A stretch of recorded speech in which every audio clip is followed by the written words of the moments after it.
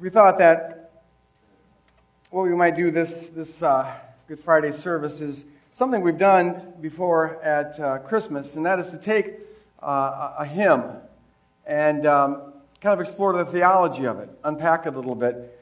There's a song that we have been learning the last couple months that seems to have had a strong anointing on it. It's called The Power of the Cross. And so what we wanted to do is take each verse and unpack it a little bit and discuss it and just reflect on it. And then we'll sing that verse. And there's 4 verses, so I'll do 4 little teachings and we'll have 4 little verses afterwards, adding on the chorus each time.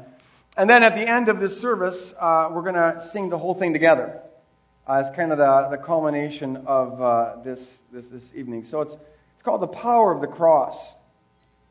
The Power of the Cross. And the first verse goes like this. Oh, to see the dawn of the darkest day, Christ on the road to Calvary. Tried by sinful men, torn and beaten then, nailed to a cross of wood. This the power of the cross. Christ became sin for us. Took the blame, bore the wrath. We stand forgiven at the cross. This first teaching is going to be a little bit longer than the subsequent ones because there's 2 points I want to make on this verse and chorus. The song says that Christ became sin for us. Think about that. Christ became sin for us. It is the most mysterious and magnificently beautiful revelation in all of Scripture. It comes out of Paul in 2 Corinthians when he says that God made him who knew no sin to be sin for us, that we might be made the righteousness of God in him. In some sense, Christ became our sin. It's incredible. You know the depth of a lover's love by the extremity to which they're willing to go for the sake of the beloved. The greater the sacrifice, the greater the love. And on the cross, we see God going to the greatest extreme imaginable. The all-holy God went to the extreme, not only becoming a human, which is unfathomable enough, but on the cross, he went further. He went to the furthest extreme possible. He went to the extreme of somehow entering into what is antithetical to himself, and that is our sin. There's no further extreme to which God could have gone on our behalf. Think of it this way. The infinite intensity of the love that God is gets revealed by the infinite depths to which he was willing to go on our behalf. The cross reveals that God's love, the love that God is, couldn't possibly be surpassed. Because there's no extreme that was farther than the one that he went to. I want us to try to get an appreciation, some kind of a handle on the depth of this sacrifice. You can measure pain by how unnatural something is, how against nature it is. The more against your nature it is, the more painful it feels. Now, becoming sin sounds bad to us, but it doesn't sound nightmarish. Because we sin quite frequently. Sin doesn't feel antithetical to our nature. In fact, it feels all too natural to our nature. But the truth is that nothing could be more against God's nature than sin. For God to in any sense become our sin is absolutely contradictory to his nature. It's like us holding our breath. When I was in 9th grade, some friends and I decided to skip out of school, and we hitchhiked our way down to Prescott, Wisconsin, and got up on the high bridge that crosses the St. Croix River. I have no idea why. It just seemed like a good idea at the time. And so we got down there and we climbed up on top of the bridge, and we were involved in some mischievous activity when all of a sudden there was policemen on both sides of the bridge. And one of them had a megaphone and was saying, "Come down from that bridge immediately. The only way of escape was to jump. Now we all had, there's 5 of us here, and we all knew of folks who had jumped, and we were kind of down there to dare each other to jump, but none of us actually had yet. And so this was a tough decision. 3 of my friends chickened out and went and got themselves arrested. But Rocky and I decided to take the risk and jump. I could not believe how fast I was traveling when I hit the water. I had no conception of that. It was unbelievable. I couldn't believe how low I sunk, how deep I got sunk into the river once I hit it. To make matters worse, I hadn't crossed my legs sufficiently, as we were taught to do before you make that jump. Very, very, very, very important. And I had a little space, apparently, between my legs. I was in a world of pain. To make matters worse, the water, this was late May, and it wasn't like the kind of spring we've had this year. This was a normal Minnesota spring, and so that water was icy, icy cold. And the shock to my system and the pain to my body made every fiber in my being want to scream and gasp for air. But I couldn't. I was way down deep in the water. And because of the current and other things, I have no idea, but it was probably a minute before I found my way to the surface of the water. It was like nothing I've ever been in before. I have nothing to compare the kind of pain and fear that I was in that moment. Every ounce of my being wanting to scream, every ounce of my being wanting to breathe, the shock to my system, the pain in my body, the lack of oxygen. I was in a bad place. I finally got to the surface and just took a gasp of air like nothing I've ever had before. But see, that's what it's like to be in a situation where you're experiencing things that are contrary to your nature. What Jesus went through on the cross was something like that, but infinitely worse. On Calvary, the one who knew no sin, whose very nature is antithetical to sin, in some mysterious sense, he became sin for us. And so on Calvary, God demonstrates his love by experiencing what is absolutely opposite his nature. On Calvary, God demonstrates his endless love for us by experiencing something like what we experience when we can't breathe. On Calvary, God demonstrates his perfect love for us by experiencing the nightmare of all nightmares. Christ bore our sin. The nightmare of all nightmares, and he did it for you and he did it for me. Christ became our sin. And then I want to consider this phrase in this hymn. It says, he took the blame and he bore the wrath. He took the blame and he bore the wrath. Because Jesus stood in our place as a sinner, he stood in our place as the one who took the blame and the one who experienced our judgment. Now, I think this concept is frequently misunderstood. We, as I say often around here, we in the West tend to frame everything in a legal paradigm. We do our theology in a Western paradigm. And so a lot of folks, when they hear language like this, they envision an angry judge. And they envision Jesus as our defense attorney who brokers a kind of a deal with the judge. And so the judge pours out his wrath on Jesus to let us off the hook. In this Western paradigm, it's led many to think of God as a sort of a father who's got this wrath that's got to be satisfied. And this raging father has got to vent his wrath, and he doesn't really care who takes the hit, but somebody's got to take the hit. And it was either us or Jesus, and Jesus stepped in and said, I'll take it. And so the father's wrath is satisfied by taking it out on Jesus. One almost gets the impression of a dysfunctional rageaholic who's just swinging, just so mad, somebody's got to get beaten up. And so he takes it out on his son, and we get let off the hook. I mean, it's no wonder that throughout church history, many folks have loved Jesus, but they've had a kind of a fear of the Father. Maybe even a terror of the Father. I believe that this is a complete misunderstanding of the biblical sense in which Jesus bore our punishment. See, in that view, in the legal paradigm Western view, Jesus doesn't reveal the love of the Father. He protects us from the wrath of the Father. But see, Jesus said, If you see me, you see the Father. The love that Jesus displays on the cross is the love of God the Father. Jesus reveals the Father's love. He doesn't suppress the Father's wrath. He reveals the Father's love. He doesn't protect us from the Father's rage. There isn't any gulf between the loving Jesus and the wrathful Father. No, Jesus says, I and the Father are one. And so the love of Jesus is one and the same as the love of the Father.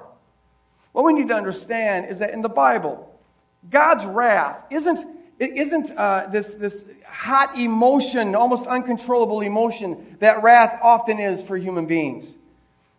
God's wrath in Scripture is simply the destructive consequences that He has ordained that will happen as a result of sin.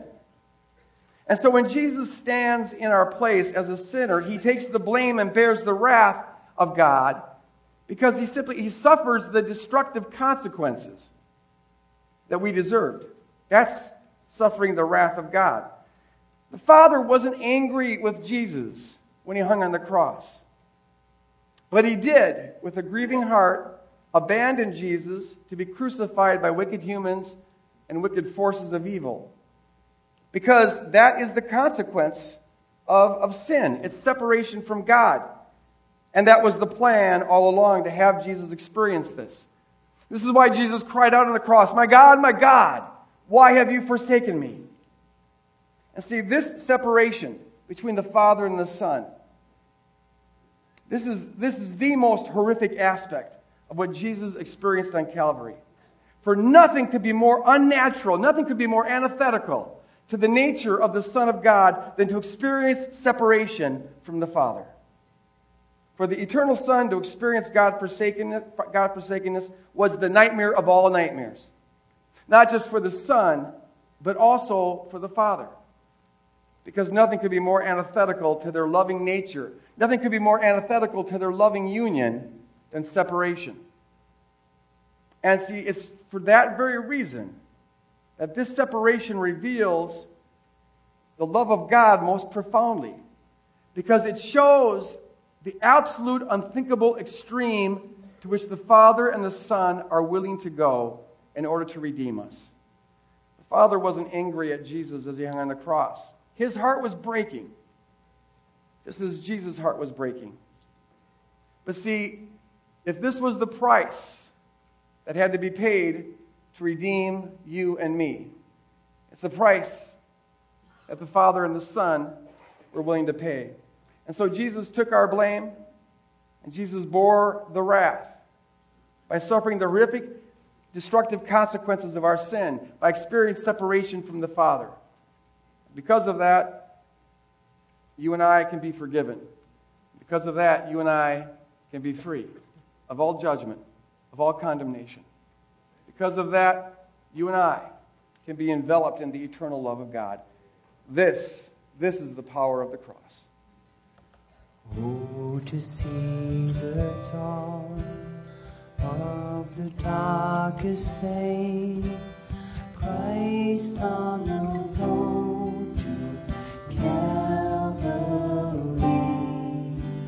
tried by sinful men, torn and beaten men, nailed to a cross of gold. This the power of the cross. Christ became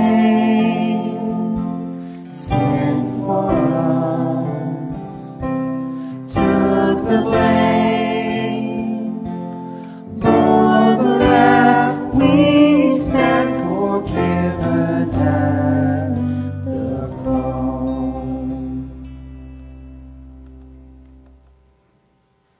In the second verse, we sing, "Oh, to see the pain written on your face, bearing the awesome weight of sin, every bitter thought, every evil deed, crowning your blood-stained brow." I want us to reflect on this phrase, "see the pain written on your face." Right now, envision, if you can, envision the pain on the face of Jesus as he was being crucified. As vividly as you can, and Holy Spirit, help us here. Because this pain expresses the depth of the love. Envision the pain, the agony of Jesus on the cross. The physical pain of crucifixion is alone unthinkable. The Romans had perfected the crucifixion as the most exquisitely torturous way to execute criminals and the most brilliant way to install terror in the hearts of all who would behold it. Jesus was whipped 39 times with a spiked whip that was designed to rip off the skin and the muscles and the sinew off of his back down to the bone. Then he was made to carry the beam of the cross on the exposed nerves of his shoulders. The pain would have to be unbearable. Spikes were driven through the bone of his wrists, and spikes were driven through the bones of his ankles. And a crown of thorns was then dug into his skull as they mocked him, King of the Jews. The way criminals died on the cross was usually through suffocation, because the way of the body, they couldn't breathe. So Jesus was slowly suffocating as he would try to raise his body to get a gasp of air. The way to raise the body, you'd have to pull on the spikes in your wrists, so it would increase the weight on the wrists and the pain on the spiked wrist. The physical pain that Jesus endured, just the physical pain alone, is unimaginable. And so envision the pain on the face of Jesus Christ as he's trying to raise himself to get a gasp of air. But see, that physical pain, as unimaginable as it is, was minuscule, minor compared to the spiritual pain that Jesus experienced. For the all-holy Son of God to experience one sin for 1 nanosecond would be a nightmare, utterly contradictory to his nature.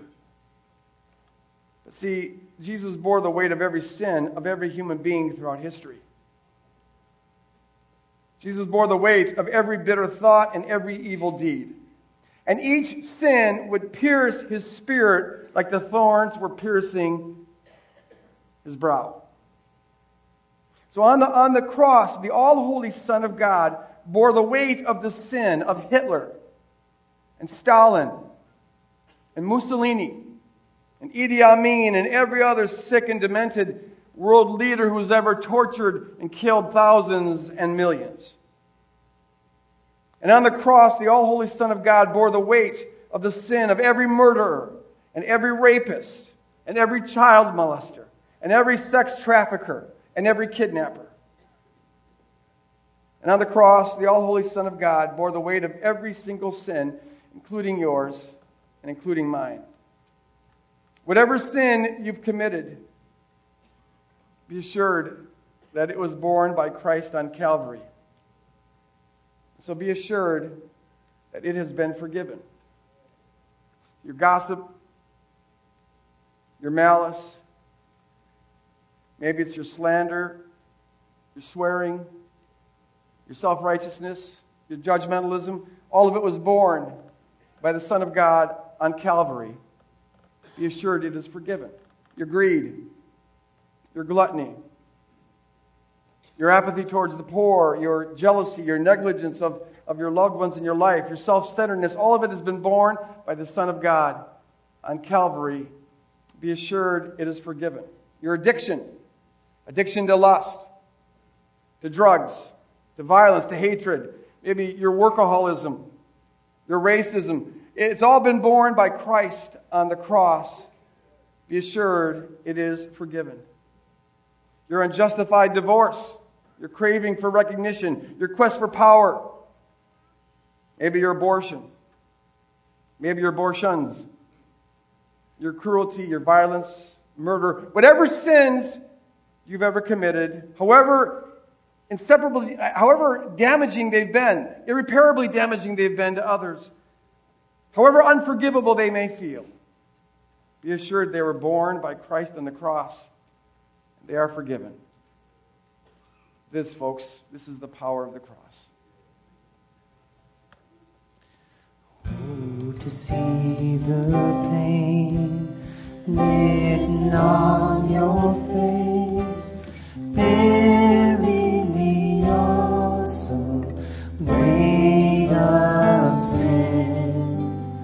Every bitter thought, every evil deed, crowning your blood-stained brow.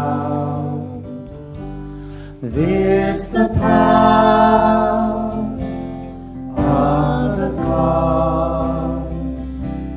Christ became sin for us, took the blame, bore the wrath. We stand forgiven at the cross. The third verse says, "Now the daylight flees. Now the ground beneath quakes as its maker bows his head. Curtain torn in two, dead are raised to life. Finished," the victory cry. When Jesus died, two things happened. The earth grew dark for a period of 3 hours, and the curtain was torn in two. The first event is a physical manifestation of the unjust crucifixion of the Son of God. It reveals that at that moment the world entered its darkest moment. Never had humanity sunk to such a low point and engaged in such a heinous, God-forsaken act. Humankind had put to death their Maker, the Creator who gave them life.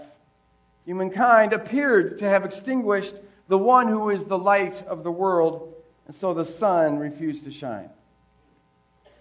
Yet while the death of Jesus was the darkest hour for humankind, it was, in one sense, the brightest hour for God. Because this death revealed the infinite extreme to which God was willing to go to rescue his beloved. It wouldn't be clear for 3 days when Jesus arose, but with the death of Jesus, the love of God was most perfectly, most beautifully, most poignantly, most powerfully put on display. When Jesus Christ died, the powers of darkness were defeated. When Jesus Christ died, the power of sin was forever vanquished. When Jesus Christ died, humanity was in that moment completely reconciled to God. And see, this is what's signified by the curtain being torn in two. The curtain was in the temple, and it separated the section that was called the Holy of Holies, where it was believed that God's presence abided most profoundly. It separated the Holy of Holies from the rest of the world. And so it really was a symbol of the wall between the all-holy God and fallen, sinful human beings. And when the Son of God died and the world grew dark, the curtain was torn in two. Just at the moment when humanity had sunk to its lowest hellish level, at the very moment where the world had entered its darkest hour, at that moment the wall that separated us from God was abolished, and the work of the cross was finished. Jesus' last word on the cross, according to John, was, "It is finished." Tetelestai. In Greek, tetelestai. A more profound and more beautiful word I don't think has ever been spoken. Tetelestai means the wall separating the all-holy God from sinful humanity was gone. Tetelestai means the condemnation and wrath that humanity was under has been forever removed. Tetelestai, it means that humanity's oppression to Satan and the powers of darkness has forever been ended. Tetelestai means all sin and all bondage and all guilt and all shame and all fear have been forever annihilated, at least for those who will receive it. Tetelestai means there's no more wall, there's no more gulf, there's no more alienation. We are, by grace, reconciled to God. Tetelestai, it is finished. It means there's nothing more to be done. It is finished. It means that the righteousness we have in Christ is a righteousness that couldn't be improved on. It couldn't be supplemented. It couldn't be augmented in any way. Tetelestai. It means that all the righteous acts in the world couldn't add one thing to the righteousness that Christ has purchased for us on Calvary. Tetelestai, it means that all legalism has been forever abolished. It means that all religion is forever gone, rendered obsolete. Tetelestai, it means that all judgment and all condemnation are forever disappeared. Tetelestai, it means that the perfect, unfathomable, unsurpassable, magnificent, beautiful love of God has once and for all definitively been revealed. Tetelestai. There's nothing more to be done. Nothing more to be done. Except to accept this truth and to trust this truth and to be transformed by this truth. This, friends, this is the power of the cross. Now the daylight flees, now the ground beneath quakes as its maker bows his head.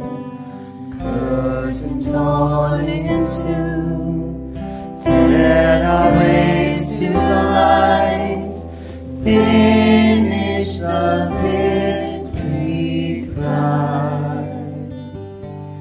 This the power of the cross. Christ became Think about it. sin for us, took the blame, bore the wrath. We stand forgiven at the cross. Amen. The fourth and final verse goes like this. Oh, to see my name written in the wounds, for through your suffering I am free. Death is crushed to death. Life is mine to live, won through your selfless love. Reflect on this phrase, to see my name written in the wounds. To see my name written in the wounds. That concept comes from the Old Testament in the book of Isaiah, chapter 49. Yahweh says this to Israel, can a mother forget the baby at her breast and have no compassion on the child she has borne? Though she may forget, I will never forget you. See, look, I've engraved you on the palms of my hands. Your walls, referring to the walls of Jerusalem, your walls are forever before me. Israel was in a very bad place when the Lord spoke these words. They had been forsaking God for quite some time, and they'd been pushing God away. And as a result, they were facing the wrath of God. It simply means they were facing the inevitable destructive consequences of pushing God away. And then when you push God away, you've pushed your protection away. And so they were vulnerable to the Assyrian army, that aggressive army that was ready to invade them. And that was their austere punishment. That was the wrath of God. And yet, just as they were about to be judged, Yahweh reveals His love towards them. God's words of judgment are always sandwiched with words of love, words of redemptive love. And so here the Lord portrays Himself as a mother and portrays Israel as her little baby. And Yahweh asks, can a mother forget her little baby? Well, even if she could, there are some human mothers who maybe can do that. Even if she could, I could never forget you. And then in a remarkable, beautiful prophecy, a typology of the cross, He says, look, Israel is engraved on the palms of my hand, and the walls of Jerusalem are ever before me. The walls are simply the face of the city. And so he's saying that his love is such that the name of His beloved has been carved into the flesh of His hands, and the face of His beloved is forever before Him. This passage prophetically reveals that on the cross, we see the love of a perfect mother for her baby. And that baby is you. And that baby is me. And that baby is the collective church. And the love of God is so intense, it carves the name of her baby in the flesh of her palms and causes the face of her beloved baby to be forever before her. So in the spiked wounds of Jesus' crucified hands, we've got to see our names engraved there. The bleeding wounds that I envision spell out, Greg Boyd, you are my beloved. The wounds on the hands, see your name there. Greg Wallen, you are my beloved. Heather Garborg, see the words, you are my beloved. Danae Reiser, Ruth Richmond, Janice Rowling, your name, you are my beloved. I can never forget you. Because see, Jesus didn't die for humanity in general. We sometimes get this so mixed up. As though his love for humanity in general is greater than his love for you. No, it was personal. It was personal. God doesn't have to dilute his love to love all of humanity. No, he loves you as though you were the only human being he had ever made, as though you were the only being he had to love. And so in that sense, in a very real sense, the death on the cross was for you. He did it just for you. It's personal. Your name is written on his wounds.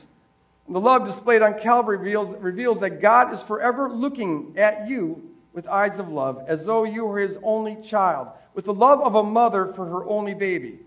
It means there hasn't been 1 second of your life where God hasn't, with the eyes of a perfect loving mother, been gazing at you. He's gazing at you right now.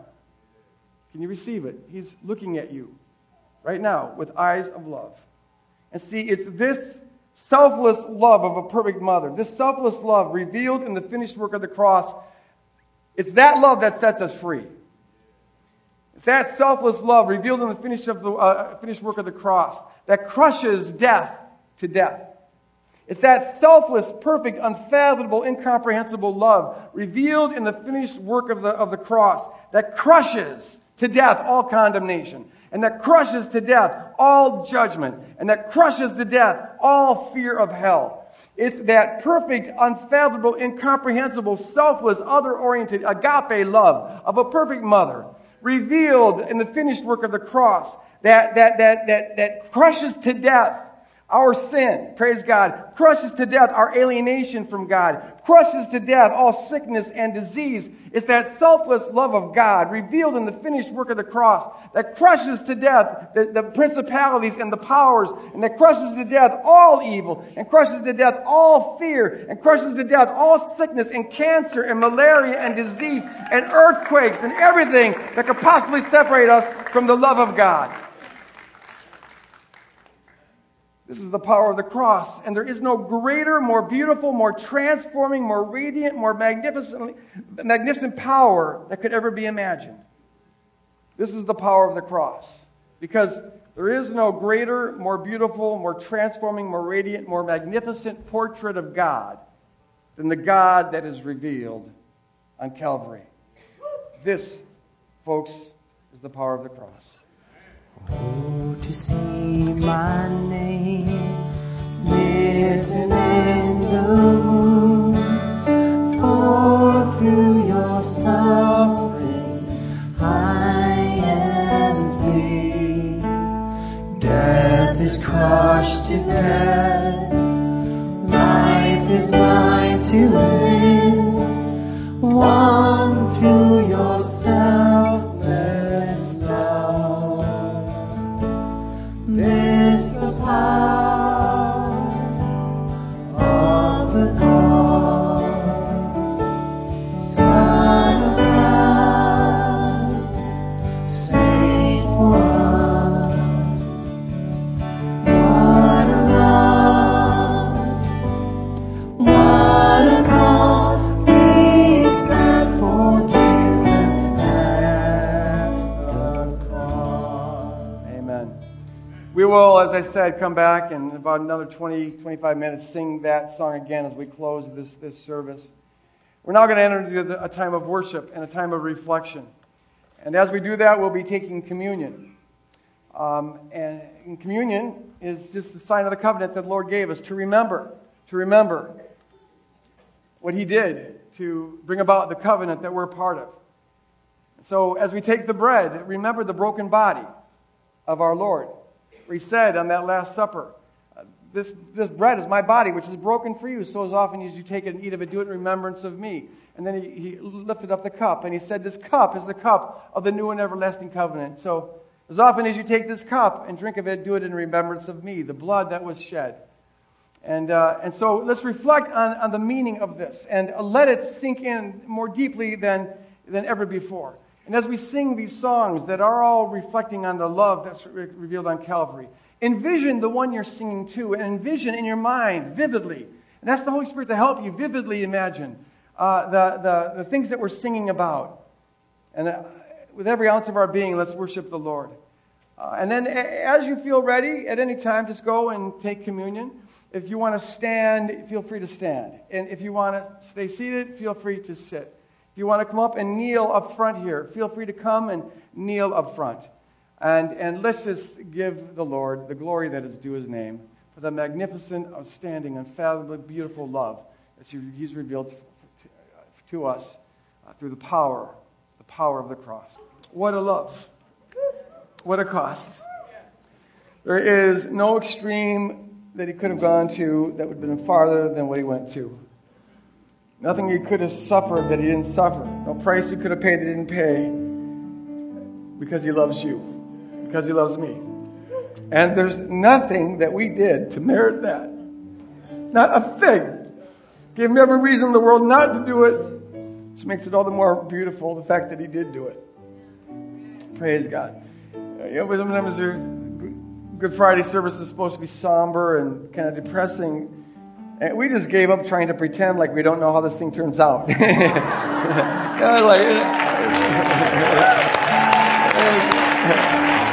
true. The cross and the resurrection, it's two sides of the same coin, and we just celebrate the whole weekend that way, so that's great. Praise God. Don't we serve a wonderful God? Isn't God beautiful? Isn't he lovely? Isn't he magnificent? He just is. He just is.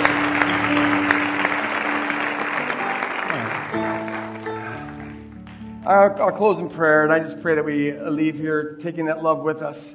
And this whole Easter weekend, just bearing it and manifesting it to our families, our friends, our neighbors, wherever we go.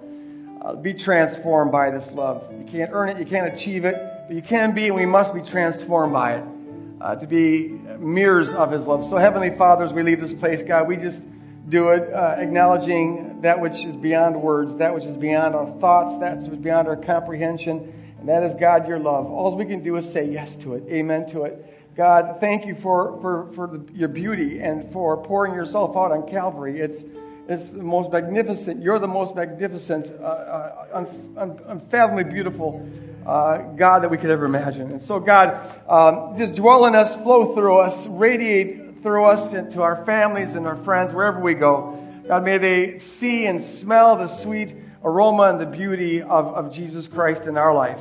In Jesus' name. And all of God's people said, amen. God bless you guys. Go out and live the Calvary love. Amen.